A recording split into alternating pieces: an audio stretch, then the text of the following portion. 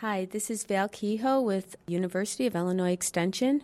You are listening to 1590 WCGO, Chicago's Smart Talk.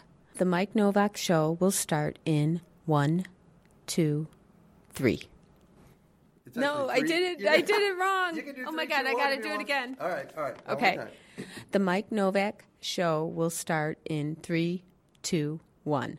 Oh my gosh, I can't believe it. It's great. Live from a cul-de-sac somewhere in Evanston, Illinois. It's the Mike Novak Show with Peggy Malecki. After 20 years, still Chicago's only deep green gardening and environment program. Heard every Saturday morning on 1590 WCGO. Chicago's Smart Talk. Good planets are hard to find. Temperate zones and tropic climes. And true currents and thriving seas. Wind blowing through breathing trees. Strong ozone and safe sunshine. Well, good planets are hard to find. Good planets are in demand. Clean beaches and sparkling sand. He won't make her double dig in her garden if she doesn't make him try broccoli aromatherapy. Here they are, Peggy Malecki and Mike Novak. High forests, no wetlands. Well, good planets are in demand. Right. Yep.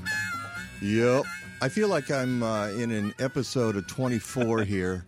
Because or the Twilight Zone. No. This is the 24 because I just sent something to myself here at the station, and I'm like, can I get it? Will it show up in time before the whatever bad is going to happen happens? And so now I'm putting it up here on the screen, so everyone can take about 20 seconds, refresh their coffee, and then we'll be ready. No, you can be talking. Hey, good morning. You can be doing. Do we have an open with here? Yes, there it is. Open with. There's you guys should just open it with the right things. And survey says, come on, open up. That's not going to open for. Okay. Hey, good morning, everybody. It's Sunday, and it's not a half bad day. The sun is shining. The wind has stopped a little bit. A little bit, yeah. I actually experimented with my tomatoes yesterday to take them out to the greenhouse, the outdoor greenhouse. Mm-hmm. I took them out while it was sunny, and it was pretty warm in there. And then by the time I was working on stuff for the show till about 7 p.m. So about 7 p.m. I go out to the yard and try to bring them back in, and I think they were shivering. They were shivering, yeah. So they're indoors right now under the Happy Leaf LED grow light, and this won't open. And that's the other thing. I'm looking at the document that I did the open with. This one might open. Are any of these going to open? Hey Ben, this computer's not opening at all. Unbelievable. Yeah, Ben's like throwing up his hands going, yeah, break the computer. He says, throw something at the computer. The big screen is not working at all. How about that? Yay. Well, lovely. Lovely. Just lovely. So we'll have to use our paper versions or my little computer screen version. Okay.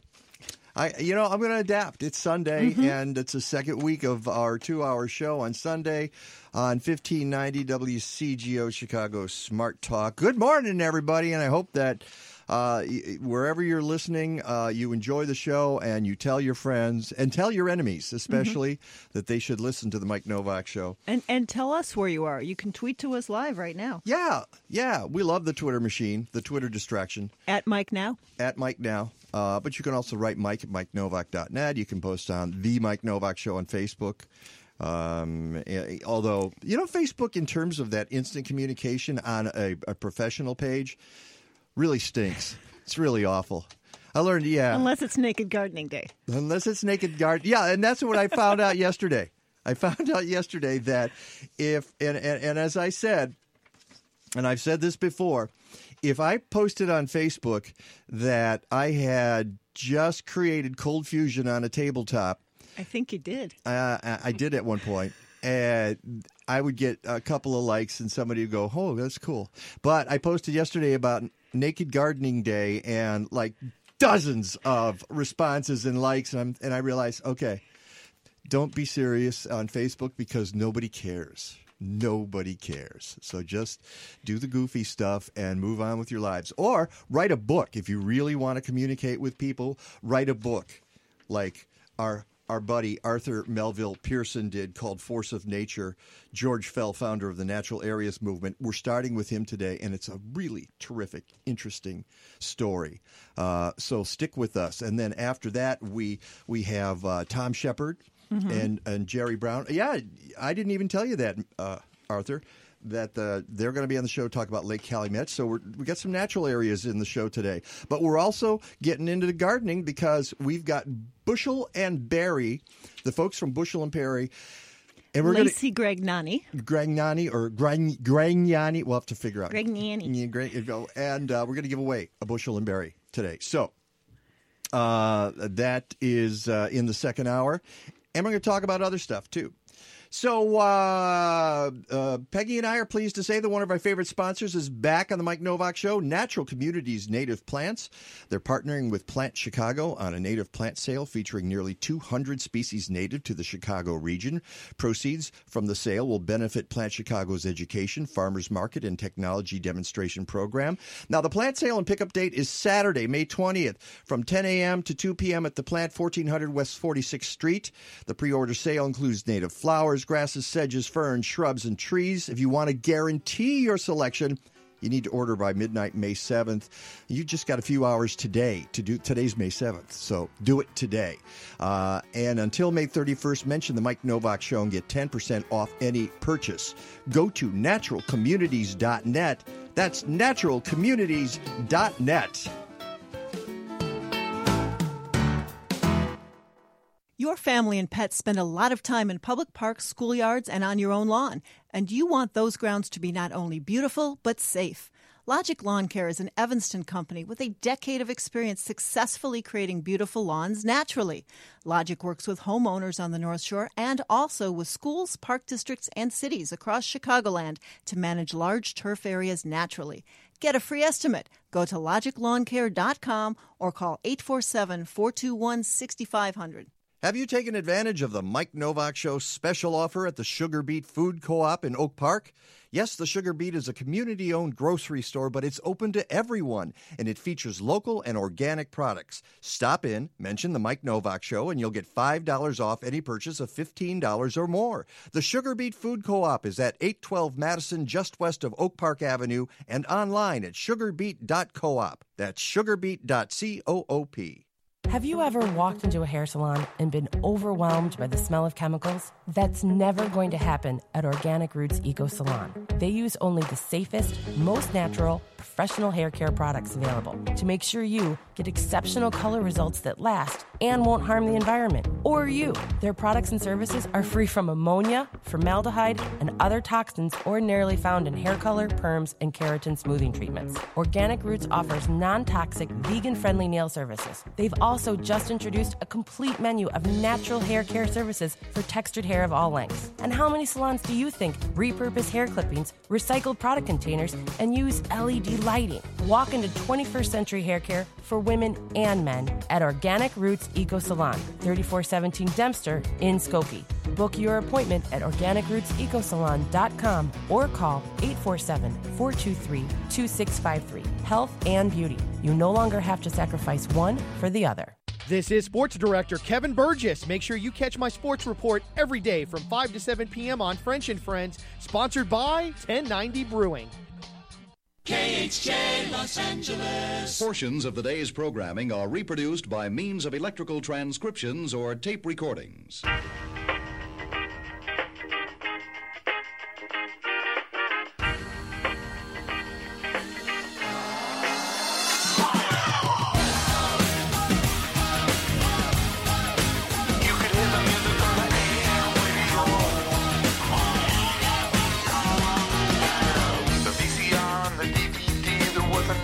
That's what we're talking. We're talking AM radio, baby. 1590. Yeah, AM baby. radio. Yeah, baby. And everybody's dancing in the room here. You gotta like it. You gotta play the music. We're playing the hits on the Mike Novak Show. Till 11 a.m. right here on your musical buzz. 1590. WCGO. WCGO. Arthur Melville Pearson, good morning and welcome to the studio. Appreciate it. Good morning. Thanks for me being here. Thank you, guys. Hello. No, I'm happy to be here, though, but thank you for thanking me. Good. Okay? We're leaving now. You can. Bye-bye. Have a good morning. And I'm going to totally bust you. Now, first of all, let's give him credit where credit is due. He's just written a terrific book called Force of Nature. George Fell, founder of the Natural Areas Movement. Okay, great. There you go. You got that. But Arthur and I we share a background. A dark past. A misspent youth. The softball league. Did you the play? Theater Softball League. I didn't know you played. Absolutely, sure. I'm still playing in it. Are you really? Oh my You're God. a better man than I. In many ways. I'm still no, I don't think so. I don't think so. You do this legit. I see you actually go out and restore areas, natural areas. I talk about restoring natural areas, and there's a difference. It's a powerful 1-2 combination. I think so. But I'm going to bust him totally. So those of you who are on the Twitter distraction should go to at Mike Now and see a post that Arthur just put up with this WCGO logo, and he's got his actor face on. He doesn't have his academic face on. He doesn't have his natural areas face on. He doesn't have his environmentalist face on. He's got his actor face on.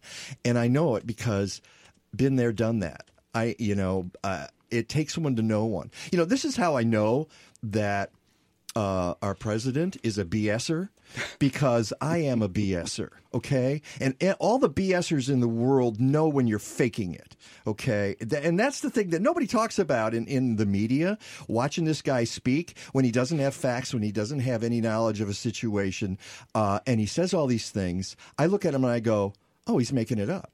He's making it up. He has no clue, and he has no interest. And that's because been there, done that. I know what it's like. So I've been down the acting road. Arthur and I, do you do any acting still? I don't. I'm retired. I'm just waiting for my Actors Equity pension to kick in. I never even got an Actors Equity card. I've never qualified for insurance. I actually defied Actors Equity to come and get me when I worked a few times in Union Theater, because it was like, I wanted to keep working. And in Chicago, you can't make a living as an actor on the stage. And my feeling was, if I don't become a union member, and this is nothing to say about unions, because I've belonged to 5 different unions in my life, and they were all great. But in this case, my feeling was, if I stay non-equity, I get to work a lot more. Do a lot of different roles that I would never do, because there's so few equity theaters in town that the roles are sort of gobbled up by the same people over and over again, and it's really hard to crack that. So at some point I said, okay, I don't need that. I'm going to go my own route here. Yeah, I agree. No, I didn't work that much in Chicago, so I did most of my work actually in regional theater throughout the country. And that's the only way you could make a little bit of a living. Yeah, and that's the other thing I never did. I never did the regional theater scene. I probably should have tried that, but I was sort of married to, first of all, I ran a theater company for 10 years. And then after that, I kind of went, that was such a letdown. I thought, I suppose I could go out in the regional theater, but at that time I was in my mid to late 30s, and I thought, really? I'm not going to start doing that now. That's crazy. And then I, got into the radio thing and in gardening, and it just went in a different direction. As you in natural areas and being an ecologist, the same thing happened to you. And just one more thing before, because I don't want to get too distracted here. The reason I bring this up is because I got something in the mail this past week from a theater company, and they said, hey, we our so-and-so in the theater company thought you'd be really good to audition for this role. And it was to understudy in a tiny theater with a brand new script. And I basically wrote back and said, I don't do understudy. Okay, thanks for the offer. I'm not trying to be mean or snarky. I don't do understudy. All right. It's just like, ow, that really hurt, and all of us who have been in the theater, who have always been like the second or third choice in a show, know what that's like. I've auditioned so many times, and they said, oh, you came so close. Oh, darn. And then people would drop out, and they would come back to me and then cast me in the show, and I'd be great in it. And I'd say, well, why didn't you do that in the first place? But all right, enough about theater. Okay. I want to talk about George Fell, founder of the Natural Areas Movement, and probably a lot of people listening have no idea who George Fell is. Why? Arthur Melville Pearson, why don't they know who George Fell is? Well, I didn't know who George Fell was. So about 15 years ago, I got asked to write about George Fell for the Natural Land Institute, and that's a land trust up in Rockford, Illinois. And they said, this is our founder. We want to celebrate our 50th anniversary. We'd like a little biographical piece written about him. I said, sure. It's a writing gig. Of course I'm going to take it. And then I said, by the way, who again?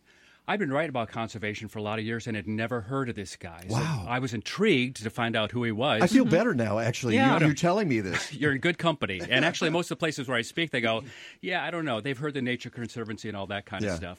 But the more I started, diving into his life, the Nature Conservancy, the Illinois Nature Preserves Commission, the list went on and on and on. I said, how is it that I didn't know about this guy? So that's when I thought, I did the small biographical piece for the Natural Land Institute, but this guy was really deserving of a full-scale biography. He's as important as John Muir and Aldo Leopold and the other conservation luminaries, so hence the book. Actually, yeah, he is, except a slightly different time frame. Yeah. John Muir was, they're the pioneers who started before anybody had an inkling what was going on, and he was like second wave. Third wave, even, I'd say. Yeah, maybe. Okay. So we got John Muir, who's doing the national parks and all that kind of stuff, big, important stuff. Aldo Leopold, who pioneered the wilderness areas within national forests. And still Although big landscapes. a contemporary of Fell. A little bit. And kind of a mentor, kind of. Not really. They were sort of in different spheres. Yeah. So George could have studied with Aldo Leopold. Yeah. Decided not to, went to a different university, but read everything he could by Leopold. And the interesting thing about George Fell, he was not a particularly good student, as you write in your book. In fact, it sort of haunted him his whole career, or at least in the early part, until he became famous for establishing institutions that were changing the world. It haunted him because he had a hard time finding jobs. I mean, the early part of his life is him sort of drifting around and well, I guess I'll try to do this. And he would send out these resumes, and they would be in like 8 different areas. It didn't matter. Yeah, he was just looking for children's museum director. I found the weirdest. What? Yeah, an odd combination of things. Almost, kind of like back to us, Mike. Of course, it's all back to us, right? But when you start out in the creative fields, you're trying to get a foot in the door someplace. And so I think George Fell in his own. He had this strong passion, just didn't know how to manifest it. So he's, putting spaghetti on all different kind of fridges, hoping something's going to stick, and it really didn't. So he had to go make something up himself.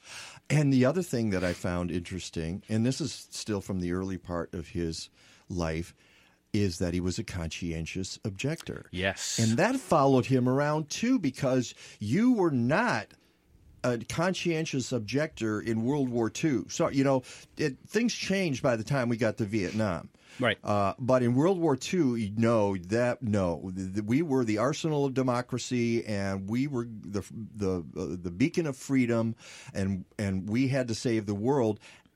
And the thing, at least you must have recognized from his writings, is that he believed in this honestly. He wasn't. This was not a scam on his part. He was not trying to shirk his duties. And I think it was doubly difficult for George, too, because his father was such an extraordinary patriot. His father served with distinction during World War I. He was a medical officer and a very important, prominent person. And during World War II, then he served as on the National Medical Advisory Board. So to go against your dad is just a really, really hard thing to do. I won't tell you about the conversations I had with my dad about Vietnam. Oh, please, we have time, please. Because my dad was in World War II. It's kind of the same thing. And then we had conversations about Vietnam, and they were not pretty. But so there we have this guy, and he doesn't do well in school. He's a conscientious objector. Both things are strikes against him as he tries to find his way in the world. But he has the one thing going for him, and he doesn't even know it, it seems, at least the way you've written the book, which is this focus on the idea that our natural areas are disappearing way too fast.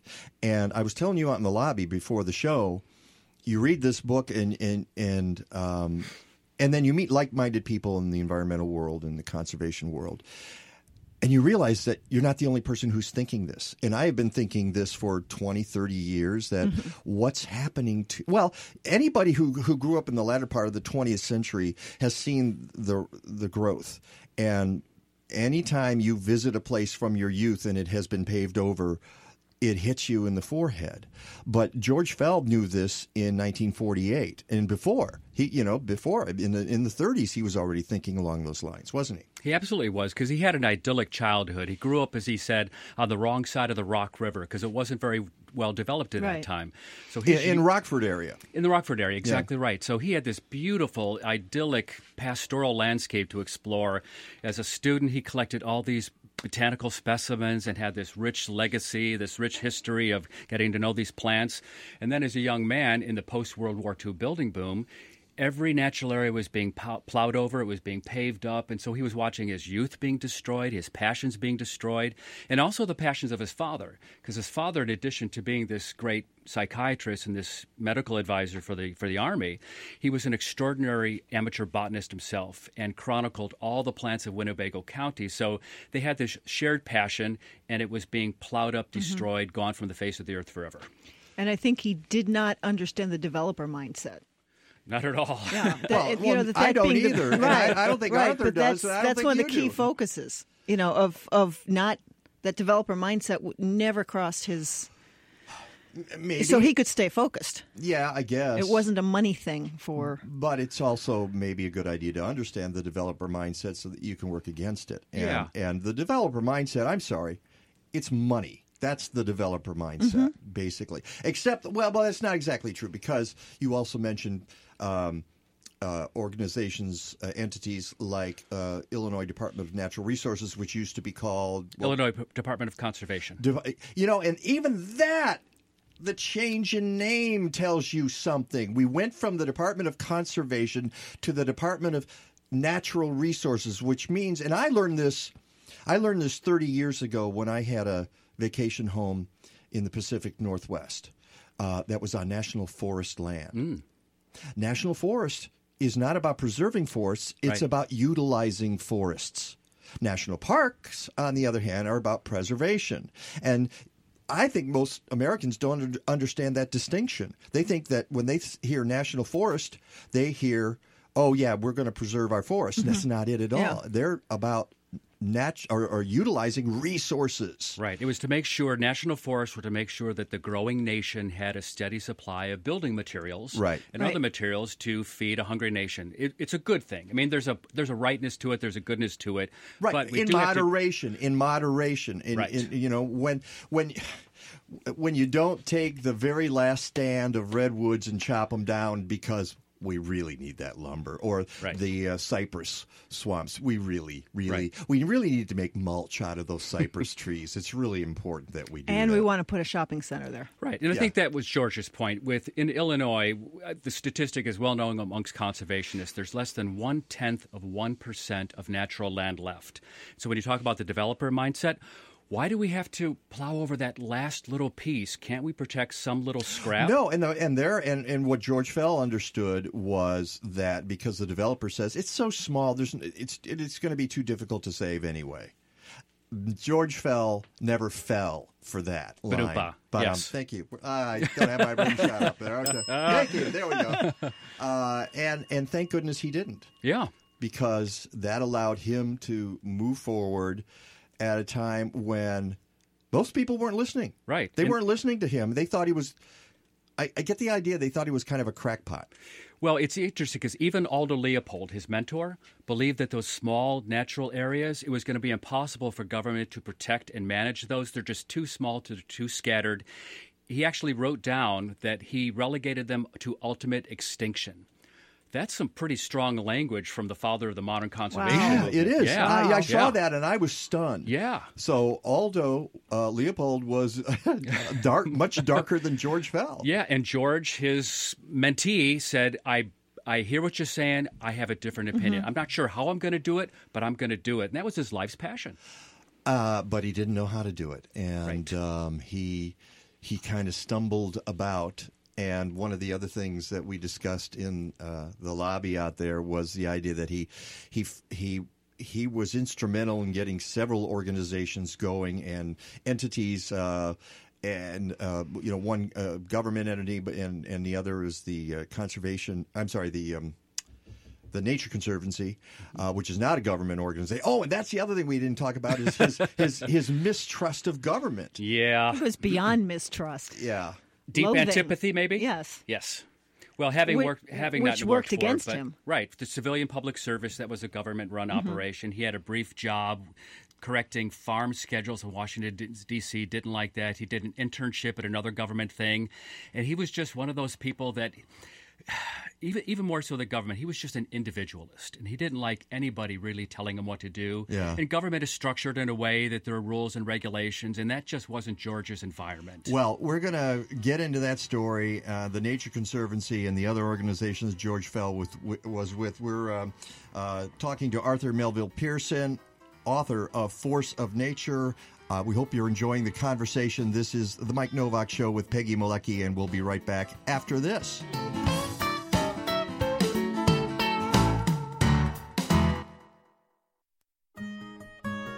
Hey, this is Peggy. When I speak at local events, people often ask me, aren't you the Peggy in Natural Awakenings ads? And that makes me happy because it reminds me that Chicagoans want to lead healthier lives. And Natural Awakenings magazine helps them do just that. Natural Awakenings is the greenest, healthiest magazine in the Chicago area. Each month, we bring you the latest information about health and wellness, complementary medicine, fitness and exercise, raising healthy kids, and even keeping your pets healthy. You'll find articles about healthy homes, too, including gardening, energy efficiency, and green living. And if you love good food, you'll always find tasty recipes and healthy cooking hints. Check out our monthly calendar. It's full of events to keep you connected. Natural Awakenings is available in more than 1,100 locations throughout the city, as well as suburban Cook, Lake, and McHenry counties. And it's free. Or visit us at nachicago.com. Natural Awakenings. Feel good, live simply, laugh more. If you garden in or around Chicago and you don't have a subscription to Chicagoland Gardening Magazine, I'm a little worried about you. That's because you're missing out on not only the garden magazine for our region, but one of the best gardening magazines in the country. Every issue features spectacular photos, as well as articles by noted horticultural authorities, nursery owners, state extension agents, master gardeners, and more. There are columns like Ask the Garden Pros, regional reports, and what to do in the garden. Of course, there's my column on the inside back page of every issue, but into each life a little rain must fall. Chicagoland Gardening Magazine, a publication of state-by-state gardening magazines, on newsstands everywhere, but go to chicagolandgardening.com and get a subscription. If you're in other parts of the Midwest or the South, try one of the 21 magazines in those regions by going to statebystategardening.com or call 888-265-3600, 888-265-3600. What is this, anyhow? This is Your Talk. This is America, Jack. On 1590 WCGO, Evanston, Chicago.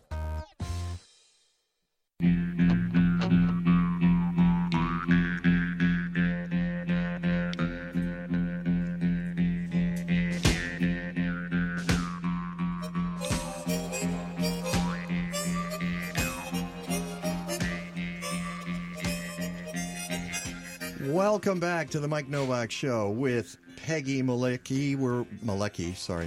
Where we're all going to join together and just ruin my little segue there. Gosh, I hate when that happens. Your name is so hard to pronounce. We're talking to Arthur Melville Pearson, author of Force of Nature. It's about George Fell and the natural areas movement, and we just got to the point where we said that George Fell didn't trust government, so he gets involved in organizations, sometimes quasi-government organizations, and tries to cut them off from the government and run it himself. And let's talk a little bit about the start of the Nature Conservancy, which arose from a different organization. How did that happen? Well, actually, I think the first thing to point out is that at the heart of this book, it's a love story. Because George really didn't kick into gear until he fell in love, until he met his future wife. So George is fishing around for these ideas, couldn't quite gel. And then all of a sudden he meets Barbara Fell, and they fall in love, and they become this great alliance. So they dedicated their lives. So the day they got married, they absolutely started developing a journal to keep track of their natural areas preservation efforts. And so the first thing they did is try to get something protected in Illinois, or started in Illinois. They wanted to start the Illinois Nature Preserve Commission. Spent a few years, didn't work out. So the amazing thing is, how hard is it to get legislation passed in the state of Illinois? Very hard. Yes. So rather than do that, now they're going to go to the national level and try to get done at the federal level what they couldn't get done at the state level. That's crazy. That's illogical. That's insane. And they just got in their car and drove. Yeah. With a bunch of sandwiches, and we'll go to D.C. We got $300 and we're going to start this national organization. Right. And so they spent a year trying to get legislation passed, and of course that never came to pass. But then, as you point out, they had this loose band of ecologists. So these were academics who wanted to get land protected, but they really didn't have a clue how to do it. And George said, I got an idea. So that's when he transformed the Ecologist Union, as the group is known, into the Nature Conservancy, a nonprofit organization. So George was the only one to raise his hand and said, I'll do it all for free. You don't have to pay me. I'm just going to figure it out. But again, in terms of this great relationship he had with his wife, they needed some money to live. Barbara was the breadwinner. Yeah, of course. She went and actually got a job. It's not the first time that's happened, in the world. Yeah? Yeah. Are we getting shared, Mike? Actually, to some degree, yeah. What can I tell you? Behind every successful man, there's a more successful woman sometimes. Yeah, and it really underscores it was a partnership. Yeah. They were in this together, and whatever they needed to do individually and collectively, they just did it. They didn't question it. It was a team effort, and they did it. So they got to work, both of them, for free for a number of years, but the great thing about George is that he insisted on putting this infrastructure into place. If it's going to be a national scale organization or really do something, it needs strong bones. And that was that interesting dynamism at the early years of the Nature Conservancy. There was another guy who just wanted to make deals. He was a wheeler dealer, just save land, don't worry about infrastructure. And the battle between them actually led to a schism in the early years of the Nature Conservancy. And I would describe it as George lost the battle but won the war. He was sort of eventually shown the door at the Nature Conservancy, and he contributed to that because he was a very complex and complicated personality. But the infrastructure that he left in place made sure that the Conservancy grew into what it is today, which is the largest conservation organization in the world. And I find that competition between the two men very interesting because George wanted to cross T's and dot I's. He wanted to create a national organization with regional parts of that organization that reported to the national organization. And were funded. Right. And did this methodically. He wanted it by the book. And this other guy, and what's his name? I'm forgetting. Richard Poe.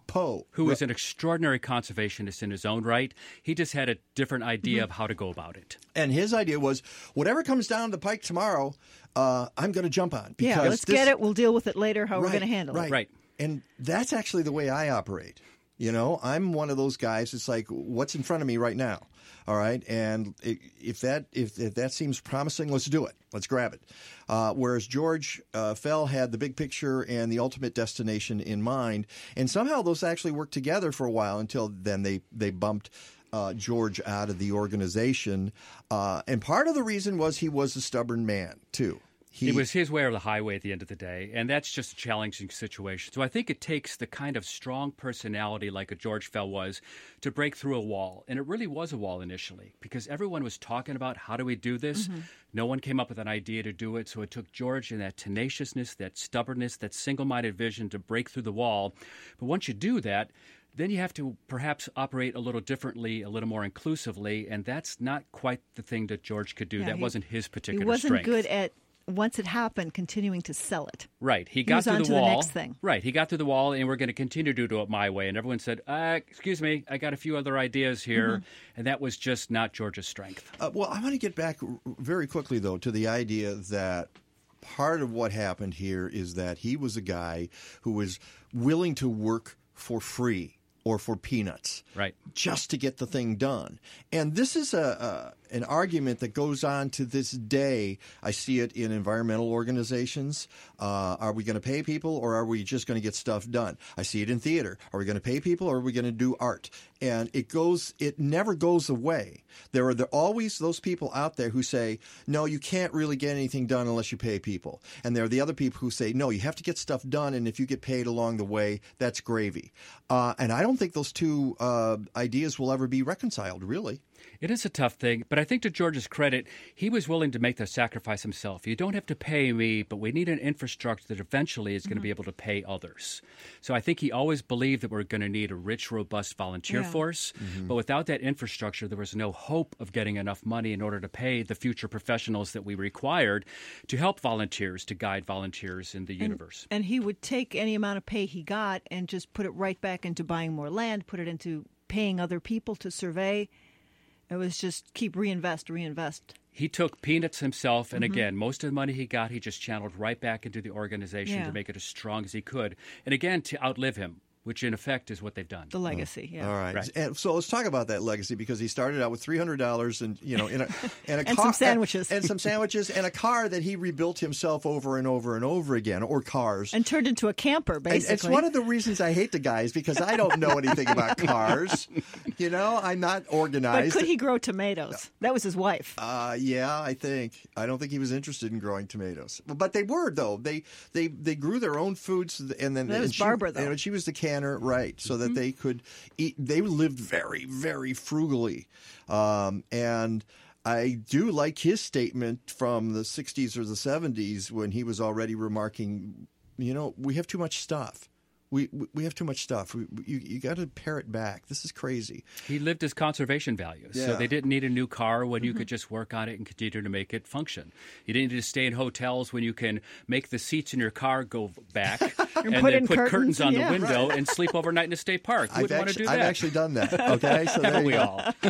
I guess. So let's talk about the Nature Conservancy, and it started out $300, and what's it worth today, and what's it doing today? I mean, folks need to know this, and they probably do, but you can explain it to them, Arthur. It's one of those things that just mushroomed exponentially. So there are a lot of people who are critical in the success and the growth of the Conservancy over the years, but building upon that strong infrastructure, there is now a Nature Conservancy chapter in every state, and they are guiding these dynamic, wonderful preservation efforts in every state of the nation, and it's gone international. So it is by an order of magnitude and by several measures the largest conservation organization in the world, with over 1 million members, assets that even George himself couldn't manage or imagine. And they're understanding that conservation's not, it's a local matter, because you have to get people that are excited and passionate about preserving their prairie, their woodland, their wetland. But it's connected everywhere. So this is spring bird migration season, right? Birds just don't live here. They actually have to go all the way down to the tip of South America, all the way back up to the Arctic and back and forth. They need lots of protected, healthy natural areas in between. They don't know borders. Yeah. This truly is an international thing, and the scale of the Conservancy allows us to understand and help put all those pieces together. And speaking of the birds, we had Nina Baki on yesterday from the Forest Preserve District of Cook County, and you bring up a lot in the book about the forest preserves. Right. And how a lot of Fell's work tied into that as well. Well, and that's at a point where he has left the Nature Conservancy. He's kicked out of the Nature Conservancy, comes back to Illinois, says, we're going to do this on a statewide level, starts another movement to get that done, becomes part of the Illinois Nature Preserves Commission, gets booted out of that as well. I mean, the guy just kept doing these wonderful things, and then they would kick his butt out the door. So he lasted at least twice as long with the Illinois Nature Preserves Commission before he wore out his welcome. And the reason he wore out his welcome in that particular instance, he wanted to insulate it against the vagaries of government. Again, he had that deep-seated mistrust of government, and government being government, it's inevitably going to run into political issues, into financing issues. And we in the state of Illinois know that the state is pretty challenged right now without having a budget. And so the Illinois Nature Preserves Commission, for instance, has key staff positions that have remained unfulfilled for a few years, and that's to the detriment of the agency and the effectiveness of managing those natural areas. So that's the thing that George wanted to protect the commission from, and he couldn't quite do it. But in his effort to make it more insular, that's where he got shown the door. Well, we only have a couple of minutes here, and if folks want to get a copy of the book and read about this very interesting man, I mean, he wasn't an angel, and he was a visionary, and not all visionaries are universally liked. Let's put it that way. One of the places you can go to my website, MikeNovak.net. I have links to it, or you can go to your website, Arthur, which is? ArthurMelville.com. ArthurMelvillePearson.com, excuse me. Arthur Melville Pearson. Which I put up on Facebook and Twitter. Oh, so okay. Link to that. Great. So while we have like a minute left, you're very much interested in Midewin National Tallgrass Prairie, and Peggy and I went and visited there, and I've been there several times, and I find it awe-inspiring in so many ways. What's your connection to that? Well, that's the thing that I do when you got like 45 seconds here. You got it. So when I'm not at the writing desk, actually, I just love to roll up my sleeves and volunteer. So I've been volunteering at Midewin for over 20 years now. And mostly what I do is monitor birds. So when those birds migrate back to Midewin and as they restore the land, I'm there counting them. And counting is critical scientific data to make sure that the way that they're restoring the land is in a way that's going to help those grassland birds. So that's what I do for me. I love it. It's the best thing that I do. Well, I'll tell you what. Like yesterday, I said one of the people is going to take me out on a bird watch because this is my weak area. You're going to do that. I'm going to go down to Midewin with you, Arthur, and I'm going to make you teach me about birds, okay? Are you ready for Henslow sparrows, grasshopper sparrows, dickcissels? We're going to do them all. Prairie chickens. Prairie chickens, we'll do them all. I can do it. And bison. Tatanka. Okay. Arthur Melville Pearson, thank you so much. We'll be back. It's the Mike Novak Show with Peggy Malecki. DNR Services Unlimited has been serving the north and northwest suburbs since 1992. They can take care of those little problems that never get done. They perform complete bathroom, basement, and kitchen remodels, and if you're looking for a complete home makeover, they can handle that too. Visit their website at restorethenorthshore.com or give them a call at 847-998-1687. That's restorethenorthshore.com or give them a call at 847-998-1687. It'll be easy to find someone cheaper, but a lot harder to find someone better. Community-supported agriculture, or CSA, creates a direct relationship between you and a local farmer who grows your food. You support a farmer financially up front, and your farmer provides you with local, sustainably raised food during the growing season. This could be a weekly box of vegetables, a monthly share of meat or eggs, and there are many other options. To find your farmer and the CSA that works best for you, go to bandoffarmers.org. Sign up for your CSA today.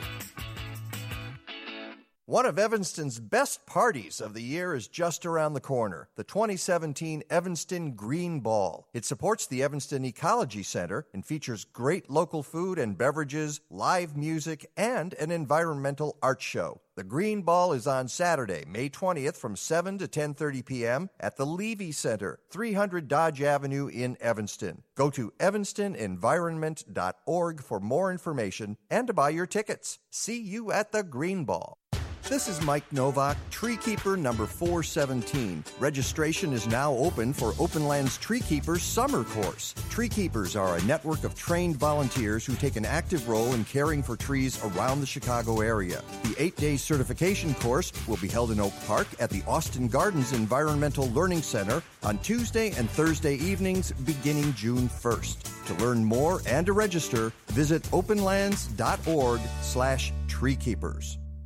This is Your Talk. One of the few true originals of our time. On 1590 WCGO, Evanston, Chicago. Hi there, nice to be with you. Happy you could stick around. Like to introduce Legs Larry Smith, drums. And Sam Spoon's rhythm pole. And Vern Dudley Bohay Knoll, bass guitar. And Neil Innes, piano. Come in, Rodney Slater, alto saxophone. I didn't realize we could fit all these people in the studio. I don't know if we have headphones for all of them, though. Hi, Vivian Stanchel, trumpet. One of my favorites ever. Big hello to Big John Wayne, xylophone. And Robert Morley, guitar. We got to get to... Wait. Billy Butlin, spoon. There's one we hear in particular. And looking very relaxed, Adolf Hitler on vibes. There we go. Got to get to Adolf Hitler on vibes before it's considered. an intro. It's the intro and the outro by Bonzo Dog Band. Talk about going back. That's a while back. That is a while back. Welcome back to the Mike Novak Show with Peggy Malecki. We're wrapping up the first hour. We got another one coming up after 10 a.m., so I hope you're with us on 1590 WCGO. Well, I just wanted to mention there's a really cool event happening out in Naperville being sponsored by the Resiliency Institute on May 13th at the Conservation Foundation's McDonald Farm. They're going to have a native and annual vegetable plant sale, but they're also selling great things for putting permaculture in your backyard. Really? Yeah, so they're going to have a bunch of different native plants with natural communities. They're involved. Wait. Ding. Okay. They're selling native plants, trees, and shrubs.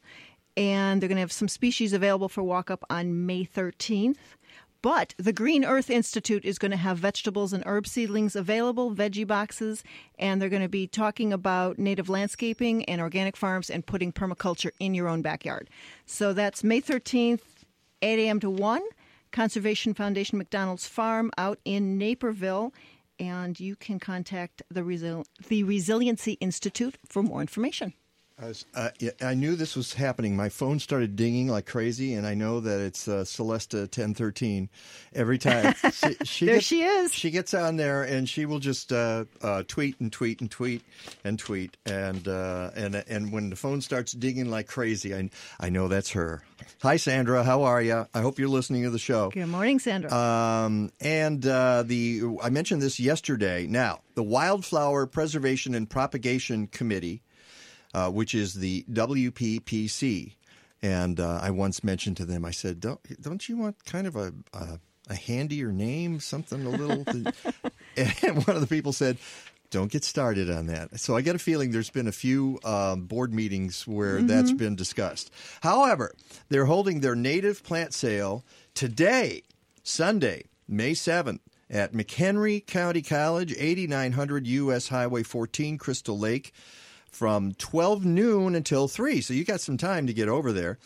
More than 150 species will be available to plant your prairie, savanna, woodland, or rain garden. A couple of years ago, I did a broadcast remote back when I was at Progresso Radio, and that was pretty crazy. But it's a great place to get native plants. They also have organic heirloom garden vegetables and herbs from W&M Land Corp. Organic Nursery, and native trees and shrubs from Ohana Farms are going to be on sale today, too. Now, it's cash or check only. Now, you could go to thewppc.org, but you could just show up at McHenry County College, 8900 U.S. Highway 14 in Crystal Lake at noon, from noon to 3 today, and I guarantee you will not be disappointed. I think everyone's going to have to be really careful, though, because Peterson Garden Project has their warm crops today's day, too, as well. Oh, that's true. But everybody's, wasn't it yesterday? It was yesterday and today, but I believe. But it's not warm I out know, there. it's not warm, so everyone's going to be picking up their tomatoes and their peppers and their cukes. And Can I issue a warning about that? I'm telling you, yesterday, I went out to our greenhouse, and we got this little greenhouse in not our backyard, but our neighbor's backyard, and it's a long story. But she's got room and she's got sun, so it sits on this slab of concrete. And we had issues. We patched it, and then it got really cold. And one of the things we patched, the door started flopping open. So we said, okay, we can't put stuff in there; it's too cold. So I waited till the nice sunny day, because we haven't had any sunny days, because the greenhouse isn't going to get warm if there's no sun. Right. And finally yesterday I went out and went, okay, looks good. I kind of patched the door. I brought my tomatoes out. I put them in there, and it was warm. It was toasty inside. So I was like, okay, great. This is good. Now, then I get working on the show, and I didn't get back to him until about 7 p.m., and it was already pretty cold. And some of the leaves were curling, and I went, "Oh, that's not good." So I got them in the house, and I think they're okay.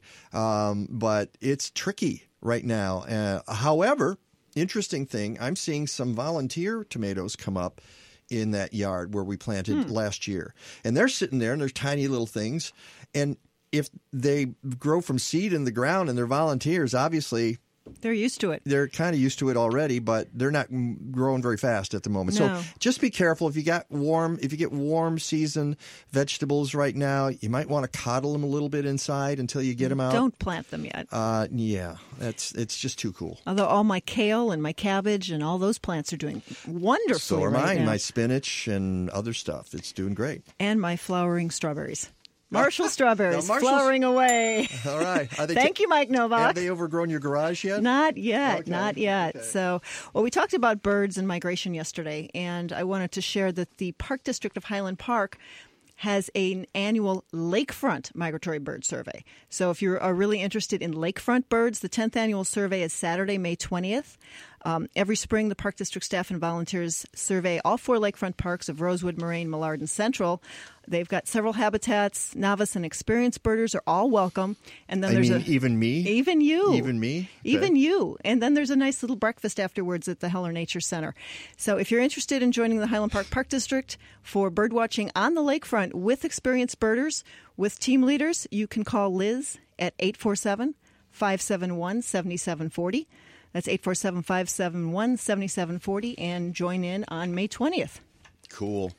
I want to let folks know that we're going to have a contest in the second hour, and we're going to give away some examples of bushel and berry. We'll be talking to the bushel and berry people. And basically, they're ornamental edibles or edible ornamentals. You said you had a couple of raspberries? What happened is I got a couple of they used to be called brazelberries, okay, and then a different company bought them, and now they're called bushel and berry. And the idea is that you can put a shrub in a container, and that means you can move it around. You can use it as decoration wherever you want. Landscaping on your patio, in your backyard, and you can also harvest vegetables. And what happened is I put one in a container. I put a strawberry in a smallish container. I don't know. I think it was under maybe around 5 gallons, maybe less. And I put it on the ground. And last year I was moving it, and I realized it had taken root. All right. You weren't moving it too far. Well, I did move it, though. I went yank and pulled it up, and the rooted part stayed in the ground. And so now I have rooted raspberries with the other raspberries in the container. The blueberries I had didn't fare as well. They kicked the bucket several years ago. So, this is things I'm going to ask them about. It's like, is it new and improved? How's that working? Yeah. Well, I saw Lisa Hilgenberg had some of their berries also at the Botanic Garden. She had a post on her Facebook page about it. But they have blackberries now. Yeah. So they got 5 different kinds of blueberries because everybody wants to grow blueberries. Yeah. Let's face it. And if you live in Illinois, there is a secret to growing great blueberries. Everybody gather around the radio. I'm going to whisper the secret to you to growing great blueberries in Illinois. Move to Michigan. Okay, that's the secret because that's where they grow really, really well. I'm telling you, I'm just trying to be honest. South Haven. It's all about pH, baby. We got the wrong pH on this side of the lake. So, all right, it's the Mike Novak Show with Peggy Malecki. Second big hour coming up. We're talking Lake Calumet. We're talking brazelberry. No, they're not brazelberry. Bushel and berry. Stick around for all of that. We'll be right back. Captain's log, stardate 42326.1. The Enterprise is under attack by an apparently hostile life form. Mr. Wolf, status report. They appear to be perambulating vegetables. We are being stalked by stalks of asparagus. That is incorrect, Mr. Wolf. Mr. Data, be more specific. Asparagus officinalis, or killer asparagus, was the subject of a very popular 21st century tome by the brilliant author Mike Novak. Mike Novak. I'm familiar with his work. Of course. Attack of the Killer Asparagus is required reading at Starfleet Academy. Tell me more, Mr. Data. He has been variously compared to Mark Twain, Dave Barry, and Gwynok of Ninglador. Captain, shields are failing. Thank you, Mr. Wolf. Mr. Data, options. Captain, it seems to be available online at aroundtheblockpress.com. What do they have to say? It appears that Mike Novak is a slapstick every-gardener, taking all our self-delusions, mishaps, and confusions and playing them for big laughs. That's not very helpful, Mr. Data. No, it is, however, highly accurate. Good planets are hard to find. Temperate zones and tropic climes. true currents and thriving seas. Wind blowing through breathing trees. Strong ozone and safe sunshine. Well, good planets are hard to find. Good planets. Welcome to the second hour of the Mike Novak Show with Peggy Malecki. Call us with your questions and comments at 847-475-1590. Here they are again, Peggy Malecki and Mike Novak. High forests, no wetlands, well, good planets. And welcome back. Thank you so much for joining us on a bright Sunday morning in the city of Chicago. A little cool. We gave you our warnings about warm season vegetables, but the cool ones are doing great. And, looking at the forecast, and Rick DeMaio, who he always joins us on Saturday. And he said, another week, folks. At really, least, yeah. Yeah, nothing's changing here we are, having March in May. He's called it April and May, and Kathleen calls it March in May. Yeah. But that's what we call climate variability at the moment. And does it tie into the nature of what's going on with greenhouse gases in the world? You bet it does. Yeah. And Jerry Brown in the studio is nodding and saying, yeah. Definitely. Without a doubt. Yes. No kidding. There's some people who get it and other people who just deny it. And deniers are always welcome to call us at 847-475-1590. I play, Tom Shepard is also in the room from the Southeast Environmental Task Force. He and I like to whack the little white sphere around occasionally. Believe me, folks, we don't go to the fancy country clubs. We're on the South Side usually. I usually say to Tom, what's one of your favorite little haunts down there? And we go to some little joint. I'll find a coupon. That's right. He always has a coupon. It says, I'll get us on, and then maybe we could do the senior rate too. Yeah, right. But there's also the Tom Shepard rate, and they all know him. So it's like, oh, you want the Shepard rate today? Okay. With a coupon. And last year, remember, Tom, you and I actually played in this tournament. Which was for the actors. It was the Theater League tournament. And we played with these two really nice guys. Okay. But at the end of the day, we got to talking about climate change. Yeah. And the guy on the other team said, and he had been really reasonable all day long. And then he says, you know what? People aren't affecting the climate. The Earth's too big. There's no way that they can affect the climate. And I'm like, dude, we got to get you some facts and figures here. And that was his deal. He didn't have any scientific knowledge of it. He felt in his soul that the Earth is just too big because, he can see it's very big. He can see by himself that it's very big. He doesn't realize that there are 7 billion people on the planet in a lot of polluting industries and that the seas are acidifying and the temperature is going up and the coral reefs are disappearing and species are disappearing. And, it's that whole argument about the plane. And I love that analogy, the plane flying across the country, you can remove rivet after rivet. What's the point at which the plane falls out of the sky? Mm-hmm. What is the species that is going to make the Earth collapse? We don't know. We don't know which one. So we have these guys in the studio, Tom Shepard and Jerry Brown. Tom, of course, as I said, is a past president of Southeast Environmental Task Force. He's been on the show many times. You just left the Chicago Recycling Coalition, right? Yeah, I did. Okay, which I dragged him into. So still work with him, though. Yeah, of course. And Jerry Brown is with the South Area Civic League. Right. He's the founder and president. So welcome to you both. We'll be breaking in just a couple of minutes, but let's get an overview here. We're here to talk about Lake Calumet in the southeast side of Chicago. Jerry, I assume you live in the area. I know Tom does. Yes, I do. I live slightly north and south, slightly west, but it's still considered the southeast side. A little community called Mary Nook. I was actually born and raised there, raised my family there, and now my oldest son is raising his family there. Oh. And that causes us to have a lot of concern about what's going on out there. Well, yeah. I mean, for like the last 100 years. Exactly. I mean, and that's, and I've said this before, that folks on the north side, folks in Palatine, folks in Schaumburg have no idea. Yeah. They just have no idea what's going on the south side. Mm-hmm. What's there? What are the remnants of the industry that were there? What the pollution remnants of all the industry there? And then we've got this thing called Lake Calumet, which has been beat up, and filled and drained and moved and shifted and dumped into and now has a big old fence around it, and it's smack dab in the middle of the community, and you can't get to it unless you have a waiver. Mm-hmm. All right.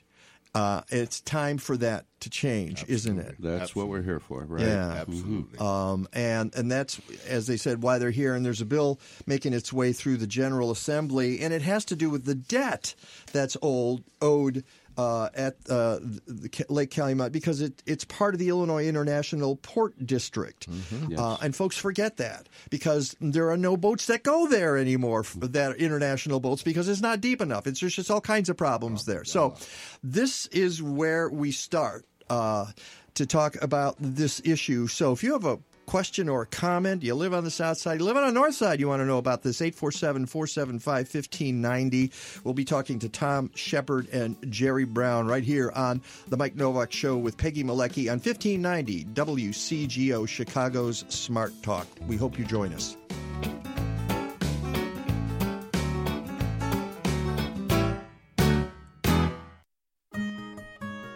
Hey, this is Peggy. When I speak at local events, people often ask me, aren't you the Peggy in Natural Awakenings ads? And that makes me happy, because it reminds me that Chicagoans want to lead healthier lives. And Natural Awakenings magazine helps them do just that. Natural Awakenings is the greenest, healthiest magazine in the Chicago area. Each month, we bring you the latest information about health and wellness, complementary medicine, fitness and exercise, raising healthy kids, and even keeping your pets healthy. You'll find articles about healthy homes, too, including gardening, energy efficiency, and green living. And if you love good food, you'll always find tasty recipes and healthy cooking hints. Check out our monthly calendar. It's full of events to keep you connected. Natural Awakenings is available in more than 1,100 locations throughout the city, as well as suburban Cook, Lake, and McHenry counties. And it's free. Or visit us at nachicago.com. Natural Awakenings. Feel good, live simply, laugh more. DNR Services Unlimited has been serving the north and northwest suburbs since 1992. They can take care of those little problems that never get done. They perform complete bathroom, basement, and kitchen remodels, and if you're looking for a complete home makeover, they can handle that too. Visit their website at restorethenorthshore.com or give them a call at 847-998-1687. That's restorethenorthshore.com or give them a call at 847-998-1687. It'll be easy to find someone cheaper, but a lot harder to find someone better. Is this the year you finally get your lawn off drugs? But why stop there? Why not work with your city, your park district, and your local schools to create a neighborhood of lawns that are beautiful and safe? Logic Lawn Care is an Evanston-based company with a decade of experience managing large turf areas naturally. They'd be happy to sit down with you, your local school, or city to answer any questions and to give you a free lawn care estimate. Go to logiclawncare.com or call 847-421-6500. This is Your Talk. Do you read me? On 1590 WCGO, Evanston, Chicago. Come on, is anybody even out there?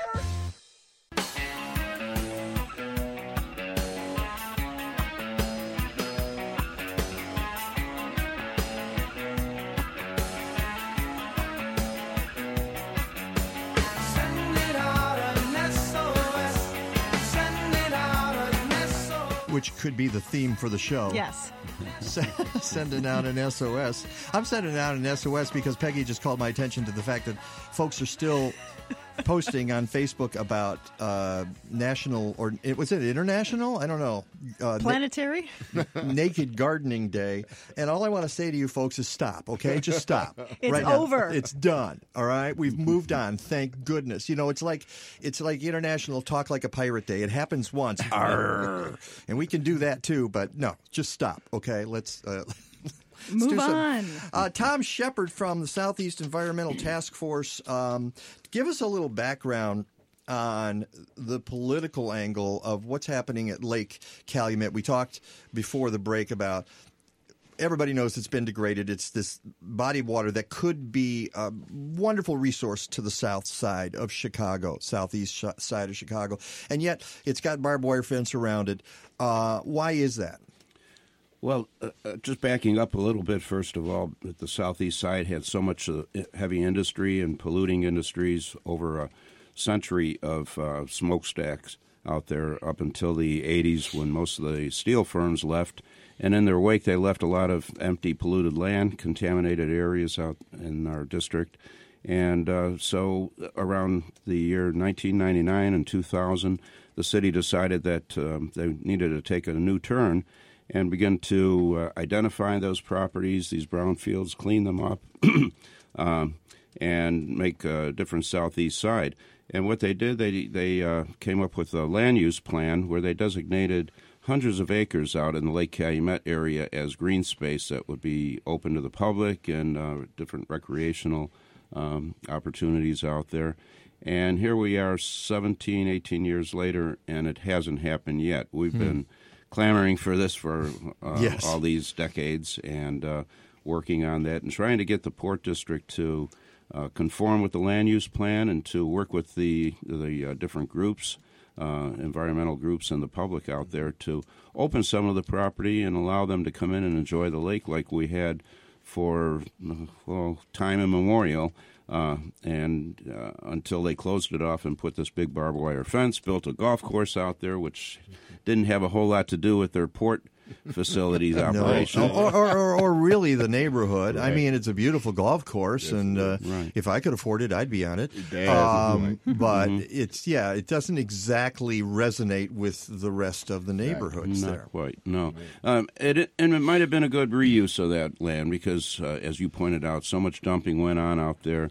Well, but here's the thing you got to understand, too. Okay, the golf course is right on Lake Calumet, and again, this is not just to bust the people because you and I like to golf. But as you know, there's a lot of chemicals used on golf courses, and it's right next to Lake Calumet. So you tell me those chemicals are not seeping into the lake? I don't think that's true. Yeah. I'm sure they are. Not quite sure about the chemicals at the golf course, but the water has been proven to be pretty clean, but the sediment underneath is really it's got PCBs and other things, and slag and has been in there, and so why is that fence still around there? It's because of a debt owed on the waters? No, well they claim that the fence is protecting it since the 9/11 attacks. Come on. And I'm sorry. I know. It's a Homeland Security issue. Okay, so if you want to go in, water plants. Right, if you want to go in to see the Lake Calumet, you got to take your shoes off and your belt buckles, and then you can sign a waiver. And you can go in there, and no liquids in bottles more than 0.3 ounces or whatever. And like a chain link fence is going to protect us from a terrorist attack. So come on. No, it's just silly stuff. Yeah, it really is. The silly, but are we being protected from other things? I mean, there's some environmental degradation there. Is it dangerous to boat in the lake, to fish in the lake? What's the story? Yeah, it's no worse really than a lot of places that people are already using and enjoying. The thing is, we need a sea change in the thinking there. That the Illinois International Port District has operated kind of in secrecy since its inception in the 1950s. They're one of those little-known governmental agencies that operate in the darkness, and probably not many of your listeners even know it exists. Yet they don't respond to the community. They don't feel like they have a need to, and that's what we're trying to change. We want to work with them and work with an entity that might be able to come in there and operate as a recreational facility. But where does you talked about HB 1797 in the General Assembly? Yeah. How does that play into all of this? And what exactly is it? Yeah. Right. Well, around 1979, 1980, the Port District needed to improve their facilities to accommodate more shipping, and they got a $15 million loan from the state of Illinois. Now, that's the people's money, of course, and the contract that they signed was that they would pay that money back with 8% interest over a number of years. Well, they never made a single payment, not one payment, not in 1980, not in 2017, and nothing in between. They just kind of forgot about it. Kind of just completely forgot about it. And 3 or 4 years ago, they asked the legislature and a representative from down in Champaign, I believe it was, introduced a bill to forgive that debt so that the Port District could wipe their slate clean and be able to borrow more money. They have bonding power, and they wanted to make new improvements out there. And when we came to them, we said, well, we might be able to support you if we were able to open up some of the property to the public. And they wouldn't deal with us then. And now who's us? The public, actually. So, but there are various organizations, and I would assume that, Jerry, your organization's one of them. SCTF might have been another one. Oh, yeah. Actually, there are 29 organizations that's involved. Community groups. Community groups, yeah. Well, but community groups don't count, That's a different story altogether. As well, in addition to Open Lands, Friends of the Parks, Alliance for the Great Lakes, Sierra Club, and Southeast Environmental Task Force, Calumet Ecological Park Association, all of these groups, and the 10th Ward Alderman, where the entire Lake Calumet area is within the 10th Ward.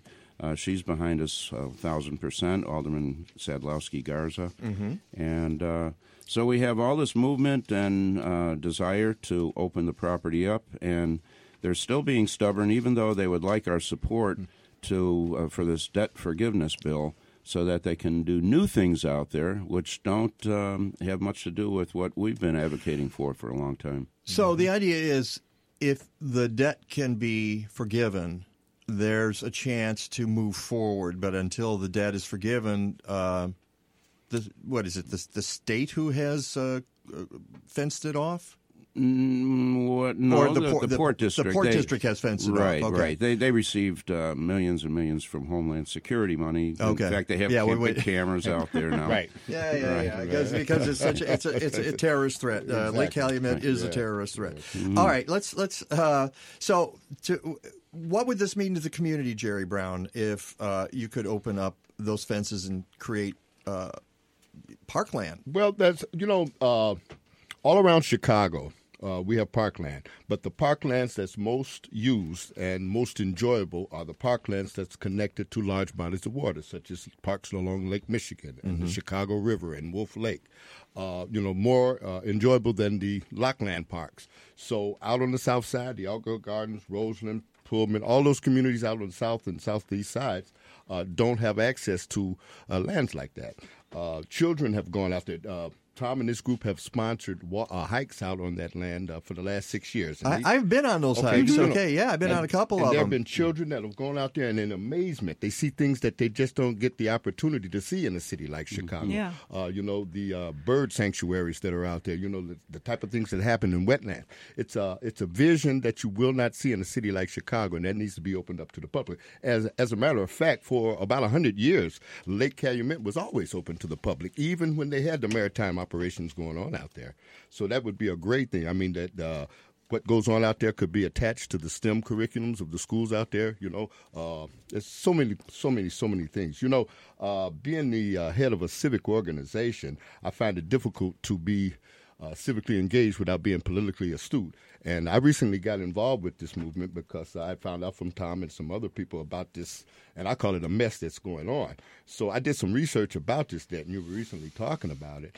And I found out that when they made this loan was originally made without interest and without a defined maturity date. And that caused me to ask, well, why is it necessary to forgive it?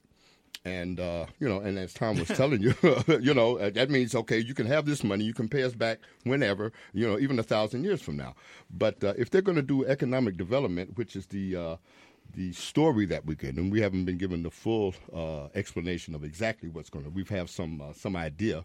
But if that's going to take place, and if the type of things that they're building and creating out there aren't exactly available to the public that lives there, there has to be some kind of concession if they are going to get this debt relieved. And what we're asking for is a about 300 acres of land to be set aside for public use, and we think that's fair if they get this debt relief. Yeah, we've got a Twitter question asking: is the Port District a public entity with elected or appointed officials? Oh, that is such a good question. Go ahead. I believe we've opened a can of worms here. we were. Thank you, Celesta. Give her a ding. There we go. Yes. Recently, we were at our state senator, the local state senator, Donnie Trotter, who is the sponsor of this bill in the Illinois State Senate. We were in his office with the director of the Port District, and Senator Trotter asked him directly, that's Clayton Harris III is the director, whether they were public or private body, and he was his answer was a little confusing and disconcerting. But what they actually are, they are a public entity that's appointed. The board is appointed, half of the members by the governor and half by the mayor of the city. That's correct. And the chairman is appointed by the mayor of the city. Yeah. So it is a government body, and they're not elected officials, but they don't have taxing ability. They do have bond power to float bonds. I'm not an expert in this, okay, but it sounds to me like there's some old debt settling here, and I don't mean just the money. It's like I get a feeling that some of the political players in this are looking at 15, 20 years ago and saying, you know what, you're going to pay for that, and I don't mean again with money with we're going to block whatever needs to happen here, and because we don't like you, we're settling old debts here. I don't know. I'm speculating because it sounds silly not to forgive the debt and move forward. Can we just move forward and get this done? Because there's been other stuff going on the South Side that is helping renew the area. Right. This is like a black eye right in the middle. Well, and Big Marsh is right next to it. Right. Yeah. Mm-hmm. Right. So that's been improved. Yes. Mm-hmm. So what are the next steps? Well, for one thing, there was an effort when the Millennium Reserve Steering Committee was appointed by Governor Quinn back around between 2010 and 2012. We worked on this project, and that was one of the main goals of Governor Quinn and the Millennium Reserve to have this open to the public. They did carve out a deal, and Governor Quinn was able to find conservation funds downstate that would pay for $7 million to the Port District for 282 acres out there. The deal was put together in October of 2014. The mayor of the city and the governor and all the state and federal representatives from the area and about 100 members of the community came out there for a big announcement. Yeah, we know what happened. That this deal was going to happen. That was in October, followed by an election in November. And if you want to know if elections have consequences, then there you go. Don't even get me started on that whole thing about how, well, we don't really like Quinn. He's just not a strong enough. Well, guess what you got now? You got total gridlock now. So that agreement was torn up, obviously. Well, we got a minute left, Jerry. I'm going to let you have the final words on this, okay? All right, great. Well, I'm all for economic development. That area definitely needs it. Right on the other side of the Bishop Ford, there's economic development taking place, and it would be dumb to leave that black eye as a black eye. I'm all for that. But the citizens must get something out of this. This is their money. Actually, the land belongs to us. It's just that the Port Authority has control of it. And they have to be sensible. They have to be sensible and understand that it's what the people want that's most important. We have to really change the way that we deal with things like this, and we have to make these elected officials, appointed officials, understand that they're actually employees of ours, and they have to understand that. And whatever we have to do to make them understand that and make some concessions, that's what's going to take place. Well, thank you so much, Jerry Brown from the South Area Civic League and Tom Shepard, past president of the Southeast Environmental Task Force. Obviously, we're going to continue to follow this issue because we know there's legislation pending. Yes. And we need to bring down the fence. Yes. Mayor Emanuel, tear down that fence. Okay. Peggy? Mike and I are pleased to say that one of our favorite sponsors is back on the Mike Novak Show, Natural Communities Native Plants. And they're partnering with Plant Chicago on a native plant sale featuring nearly 200 species native to the Chicago region. And the proceeds from the sale will benefit Plant Chicago's education, farmers market, and technology demonstration programming. Now, the plant sale and pickup date is Saturday, May 20th from 10 to 2 at the plant, 1400 West 46th Street in Chicago. And the pre-order sale's going on right now. It includes native flowers, grasses, sedges, ferns, shrubs, and trees for your yard. So if you want to guarantee your selection, you need to order by midnight, May 7th. That's tonight. Yes. Which means, Mike, you got like 14 hours to get that done. So you can also show up on set on May 20th and see what's still available, but order online and you'll have a much better selection. I have connections. I know Nick personally. Yeah. All right. So until May 31st, also mention the Mike Novak Show and you'll get 10% off any purchase. Go to naturalcommunities.net. That's naturalcommunities.net. All right, coming up on the Mike Novak Show, your chance to win some bushel and berry plants, raspberry and blueberry and blackberry plants. So you're going to have to stick around and find out how that's going to be done. It's the Mike Novak Show with Peggy Malecki. We'll be right back.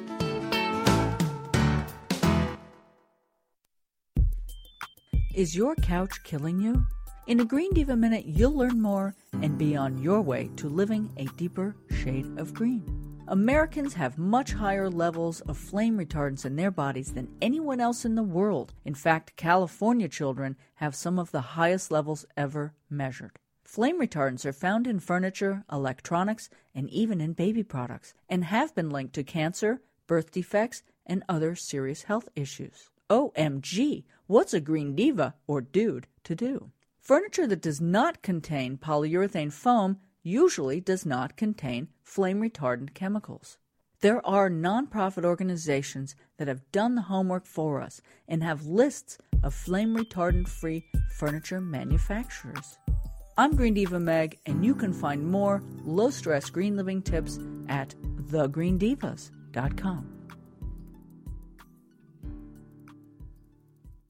This is Mike Novak, Tree Keeper number 417. Registration is now open for Openland's Tree Keepers Summer Course. Tree Keepers are a network of trained volunteers who take an active role in caring for trees around the Chicago area. The 8-day certification course will be held in Oak Park at the Austin Gardens Environmental Learning Center on Tuesday and Thursday evenings beginning June 1st. To learn more and to register, visit openlands.org/treekeepers.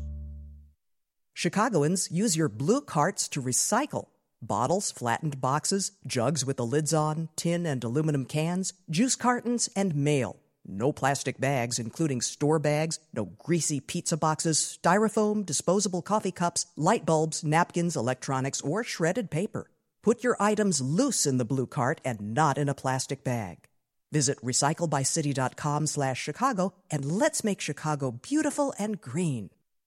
What is this place? You're in uncharted territory. What do you mean? Where are we? I don't know if you've heard this. I don't know what it is. Tell us your name, please. 1590 WCGO Chicago.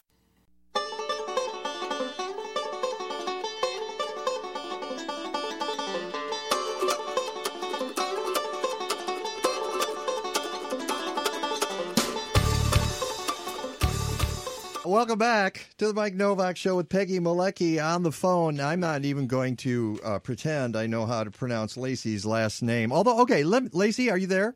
I am here. Okay, here's what I would say. Okay, Peggy and I are going to try it, and we'll see who comes closest. I would say Gragnani is what I would say. And Peggy, what would you say? Gragnani, because I know a Paul Gragnani spelled the same way. Well, I'd say if you combine both of them, then you're spot on. You're both pretty close. How do you pronounce it? It is pronounced Grignani. Gragnani. Okay. So we'll call you Lacey. Yeah. Yeah. As most people do, because it's absolutely nothing what it looks like. Of course. And Lacey is the program manager for Bushel and Berry. Welcome. Thank you for being on the show this morning. Thank you for having me. I have a history with these plants. I'm not sure if you're aware of that. Did the folks who helped us set this up tell you about that? Not in too much detail, but I'd love to know what your experience is with them. Okay. Several years ago, I got introduced to plants called brazelberries, which is what these used to be called, correct? Correct, and you pronounced that correct. That's good. Well, I knew that because I had dinner with the folks. They came to Chicago. They were part of a show, I think the Independent Garden Center show here in Chicago, and I got to meet them and we talked. And I got a couple of the blueberry plants and one of the raspberry plants. As a matter of fact, hold on, because I want to go online here because I know you've got like 7 of them now or about to have 7 varieties. And the ones I had were the raspberry shortcake, the jelly bean blueberry, and the peach sorbet blueberry. Okay? And I grew them. The raspberry shortcake raspberry is still going strong. In fact, I mentioned earlier on the show, it was kind of odd that I had it in a container and sometimes, I didn't have it in a saucer and I just put it on the ground and it rooted into the ground. And then when I moved it, part of the roots stayed. And that plant is now growing as well. So I have it in a container and I have it in the ground as well. And that's just fine with me. It's actually, very hardy and produces very well. So, but the blueberries, they're a little tougher. But you got to understand my philosophy of gardening is I slam things in a pot and I say, good luck. I'll see you next year. In fact, one of the years I had the blueberries in a couple of containers under my porch. The pipe under the porch broke during the winter, and it flooded the pots, and they were icicles. They were ice cubes. And then in the spring, and this was after the people who had gotten me the plants said, well, put them in your garage over the winter, and then, you want to keep them cool but not frozen and so forth and so on. And I just left them under the porch, and they turned into icicles, and they came back. And I was just amazed. Wow. Yeah. Over the years, however, the blueberries sort of petered out, but the raspberries going strong. So my question to you is, what has changed in the years since they were called brazelberries, aside from the fact that your company took them over, and that is Star Roses and Plants, which apparently got the rights to these plants. Am I right in assuming that? Yes, that is correct. And I will just start by saying that your story is incredible, and I've never heard of somebody having the raspberry grow through the bottom and then produce another plant. So that's fascinating. But that just proves how great some of these genetics are. Yeah. I'm happy to add that to your store of knowledge, okay? This is my contribution today. Oh, great. I'm going to use that, too. Well, do we want to tell folks if they want some growing out of their own containers? Yes. Yes, we are doing a giveaway right here on the Mike Novak Show, and here's how it's going to work. You're going to have to call us, okay? And we will take the fifth caller at 847-475-1590, 847-475-1590.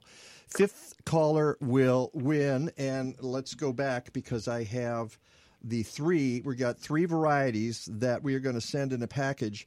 They are going to get the Perpetual Blueberry, which gives 2 crops of blueberries in a season. Baby Cakes Blackberry. I wouldn't mind getting my hands on one of those. It's a dwarf thornless blackberry.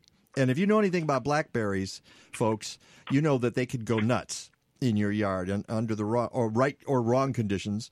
And then the third one is Blueberry Buckle. It's a new blueberry that won't be available until 2019, but you would get one of those. So there you go. I think they're sending those out early, though, as a test plant. Yeah. So tell us a little bit, Lacey, about these various blueberries, blackberries, and, well, we know about the raspberry. It'll grow through the bottom of the pot if you let it. But what about the other plants? Yes, all 7 varieties that we have in the collection, they're all really completely changing the way that we think about berry plants. So, they're compact, they're easy to grow, they're all self-pollinating, which means that you only need one plant by itself to produce fruit. Some of the other blueberry genetics or caneberry genetics, which is a blackberry or raspberry, those that are out there on the market today, you need multiple plants to get fruit. And most people don't know that. So then, therefore, they get frustrated that they don't get fruit. And so with our collection, there's a guarantee that you will get fruit with just one plant. They're easy to care for. Just like gardeners like yourself, you can basically leave them there alone and they'll come back by themselves. So they're really, really unique collection of plants. I can't say anything really negative about them because there's so many positive attributes to them. Nor would I expect you to. Okay. So how does the yield though vary? If someone's growing it in the pot versus a blueberry bush growing in their yard. Ben, hold on one second. I wanted to. Can we talk to the winner? We don't have 5 we're yet. looking for 5. Okay, we got people still calling in. Okay, yeah, just wanted to make sure we do that. Sorry to interrupt, Lacey. I was just asking about the yield on the bushel and berry in a container versus one growing just loose in your yard. That's a great question. We, as you mentioned before, we recently acquired this collection, and so there's still a lot of research to be found out, and one of those is the yield. And so I want to find out personally what the difference is because nobody's really looked at that question in detail so far. So from what I've seen and what I've heard, I don't think there's much of a difference, but I'm hoping that by the end of summer I will have a little bit more clarity. But I can honestly tell you that each plant produces a lot of fruit that's all very tasty, and we promote that you can make a blueberry pie with this, or you can make a raspberry shortcake. So really, you have that enough much fruit to make something. Mm-hmm. Yeah. What about the blueberries? Because as you know, blueberries are notoriously pH dependent, meaning that you need acidic soils for blueberries. Do you advise people to use any kind of acidic amendments in their containers?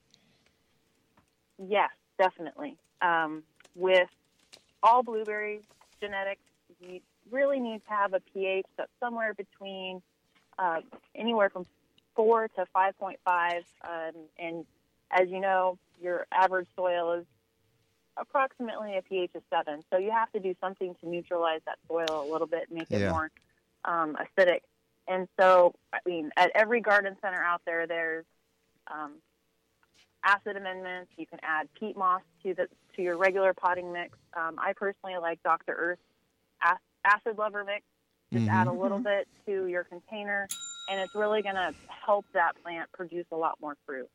I've used Dr. Earth products before and actually do like them very much. I'm not sure that people who are not gardeners understand just how acidic 4 is. It's very, very acidic, which is why I said earlier on the show the secret to growing blueberries in Illinois is move to Michigan because that's where they have the acidic soil.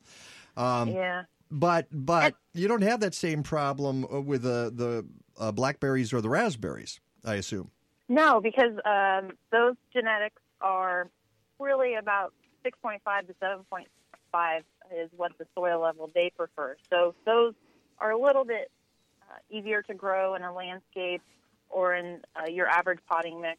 I know the Chicagoland area does have usually a little higher pH in your average soil in everybody's landscape. So that's why it makes container gardening a little bit easier and nicer because you can amend that soil and have a little bit more control over it versus, what you have out in your backyard.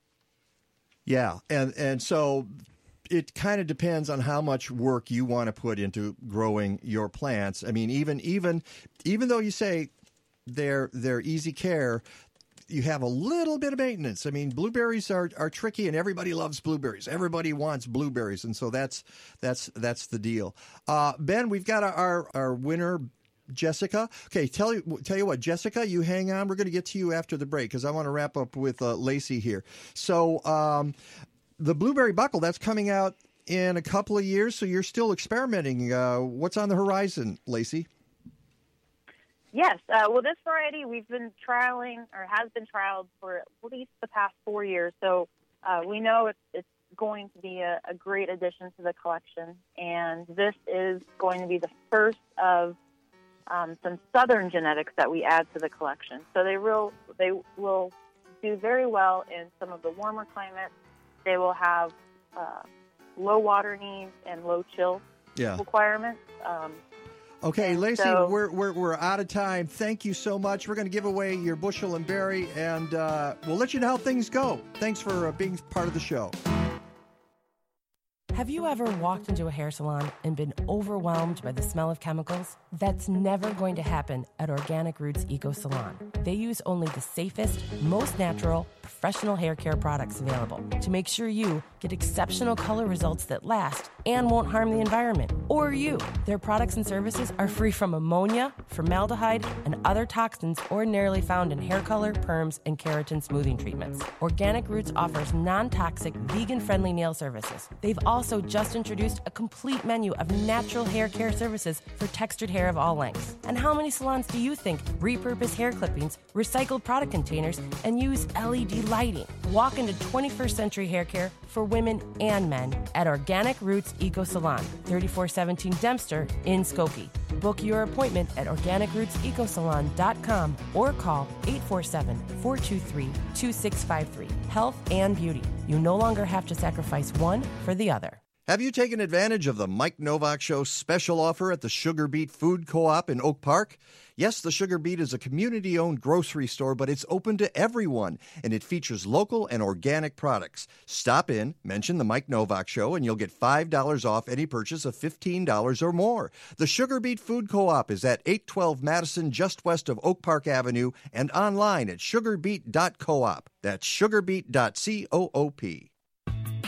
Community-supported agriculture, or CSA, creates a direct relationship between you and a local farmer who grows your food. You support a farmer financially up front, and your farmer provides you with local, sustainably raised food during the growing season. This could be a weekly box of vegetables, a monthly share of meat or eggs, and there are many other options. To find your farmer and the CSA that works best for you, go to bandoffarmers.org. Sign up for your CSA today. This is Sports Director Kevin Burgess. Make sure you catch my sports report every day from 5 to 7 p.m. on French and Friends, sponsored by 1090 Brewing.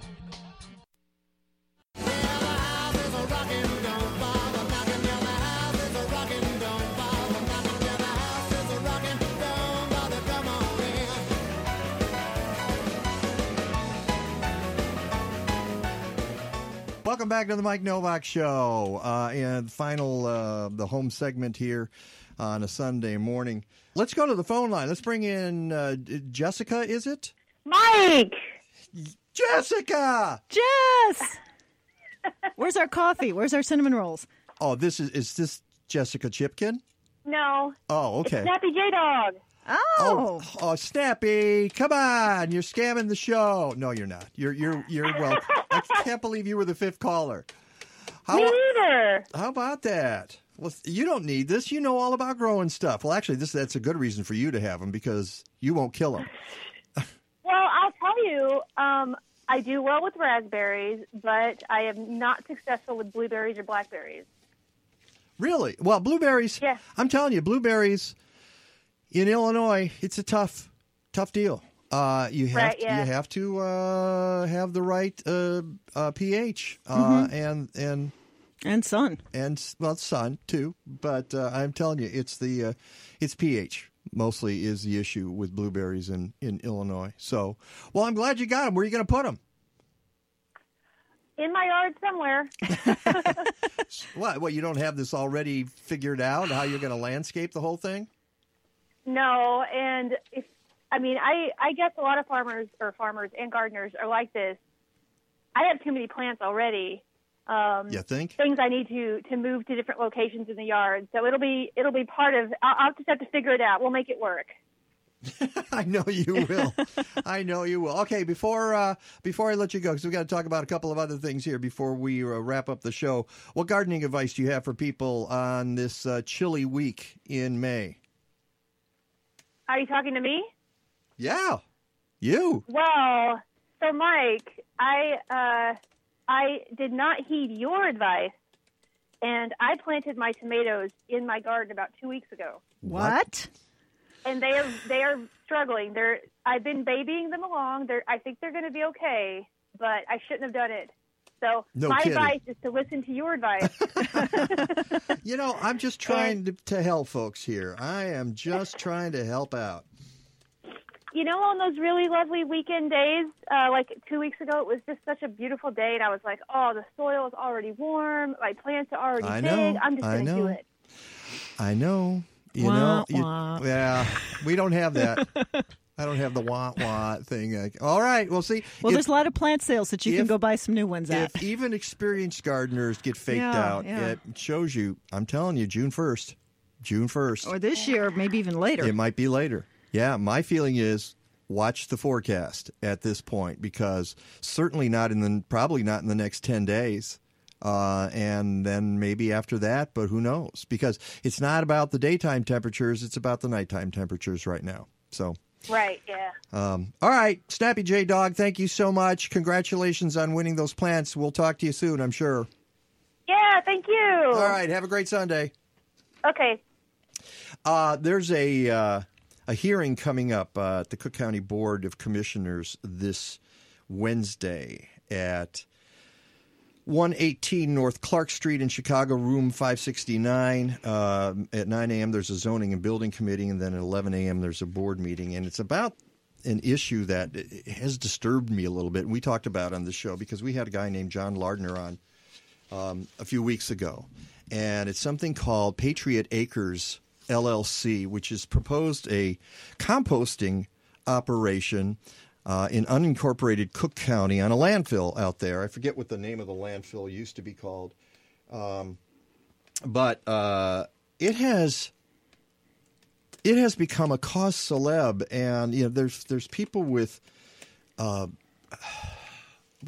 pitchforks and torches basically out there ready to circle the facility. The Sexton landfill. The Sexton landfill, okay. Mm-hmm. And in this area, a lot of people are up in arms. They're saying it's going to raise this. It's going to be a stink, and the truck traffic's going to go through the roof, and vermin, and your property values are going to go down. And it's really quite hysterical. I mean, not in a funny way. And there's hysteria around this. And I have characterized it before, and I continue to stand by my statement that the hysteria is anti-science. And why do I say that? Well, I say it because composting is important, all right? We passed a law in Illinois in 2010, House Bill 99, that encouraged composting, commercial composting facilities, so we could get food scraps out of landfills and turned into compost.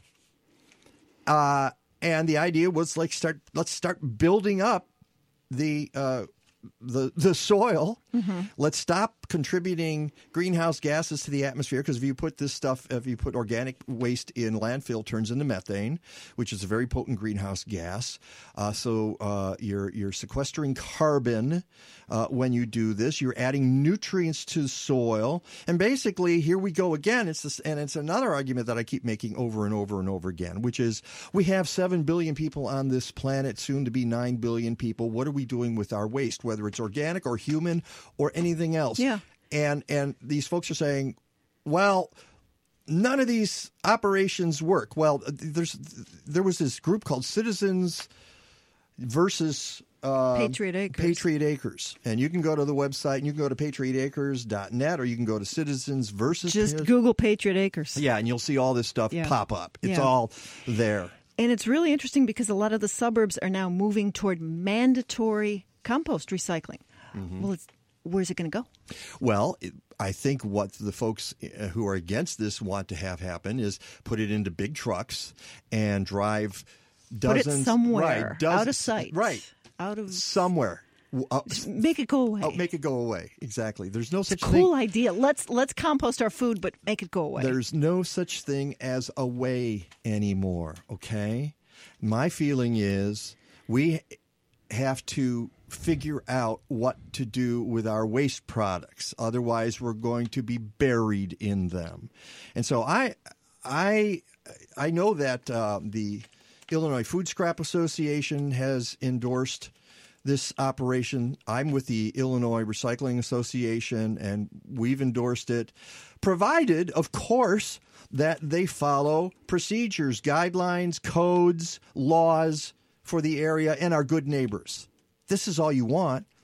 To assume that this facility is going to stink is just not true. To assume it will not stink is just not true. We don't know. But if you look at what they're saying about it, how it's different from other facilities that have done this, and what they're and given the notoriety of this, do you think John Lardner is not paying attention, and that he's not going to do everything in his power to make sure that this is done right? That would be irresponsible. So I suspect that he's working right now to make sure that this is done right. All right, so the Cook County Board is voting on this, and I just wanted to spend a couple of minutes here on the show to say, if they do it right and they do it by code and law and are good neighbors, I say go for it. We got to figure this out, and it's on a landfill, and it's set back way from the community. The property values, I don't think, are going to go down. And I don't know if I'm standing out here alone saying this. There are other organizations, as I said, who have said this as well. So, and the people involved seem to know what they're doing. Yeah. So 11 a.m., well, actually 9 a.m. zoning, 11 a.m. board meeting, 118 North Clark Street, Chicago, room 569, the Cook County Board, if you're interested in this issue. I want to thank everybody who was on the show today, Arthur Melville Pearson and Tom Shepard and Jerry Brown and Lacey Gragnani. I think I got it. And our winner of our Brazel, Snappy J Dog. Snappy J Dog. Until next week, go green or go home. Stadler? What? Is that it? Yes, it's over. How'd you like it? I don't know. I slept through the whole thing. Well, you didn't miss much. One of Evanston's best parties of the year is just around the corner, the 2017 Evanston Green Ball. It supports the Evanston Ecology Center and features great local food and beverages, live music, and an environmental art show. The Green Ball is on Saturday, May 20th from 7 to 10:30 p.m. at the Levy Center, 300 Dodge Avenue in Evanston. Go to evanstonenvironment.org for more information and to buy your tickets. See you at the Green Ball. Stay in touch with The Mike Novak Show. Find us on Facebook at The Mike Novak Show. Use the Twitter handle at Mike Now. Send us a photo on Instagram at The Mike Novak Show, or write to us, mike@mikenovak.net. Speaking of the website, podcasts and blog posts are available every week at mikenovak.net. And while you're there, sign up for those posts and our newsletter on the homepage. And please, support the sponsors who support us. Look for logos and specials at mikenovak.net.